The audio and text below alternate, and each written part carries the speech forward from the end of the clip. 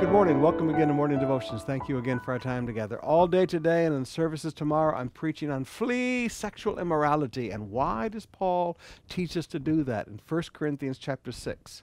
But right now, come with me to Hebrews chapter 2, verse 1. Therefore, we must pay closer attention to what we have learned, lest we drift away from it. I find so many Christians today looking for new revelations, just like the church of Corinth did.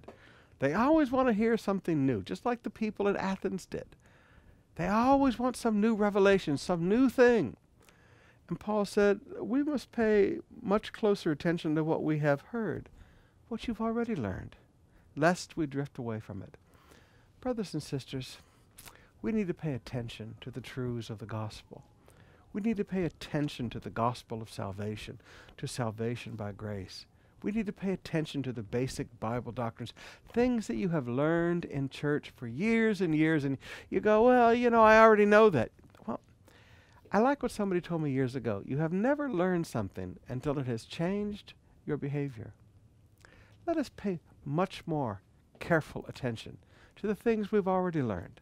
Let's go back and review the things that we've already learned, lest we drift away from them. Now that is a warning from the Apostle Paul.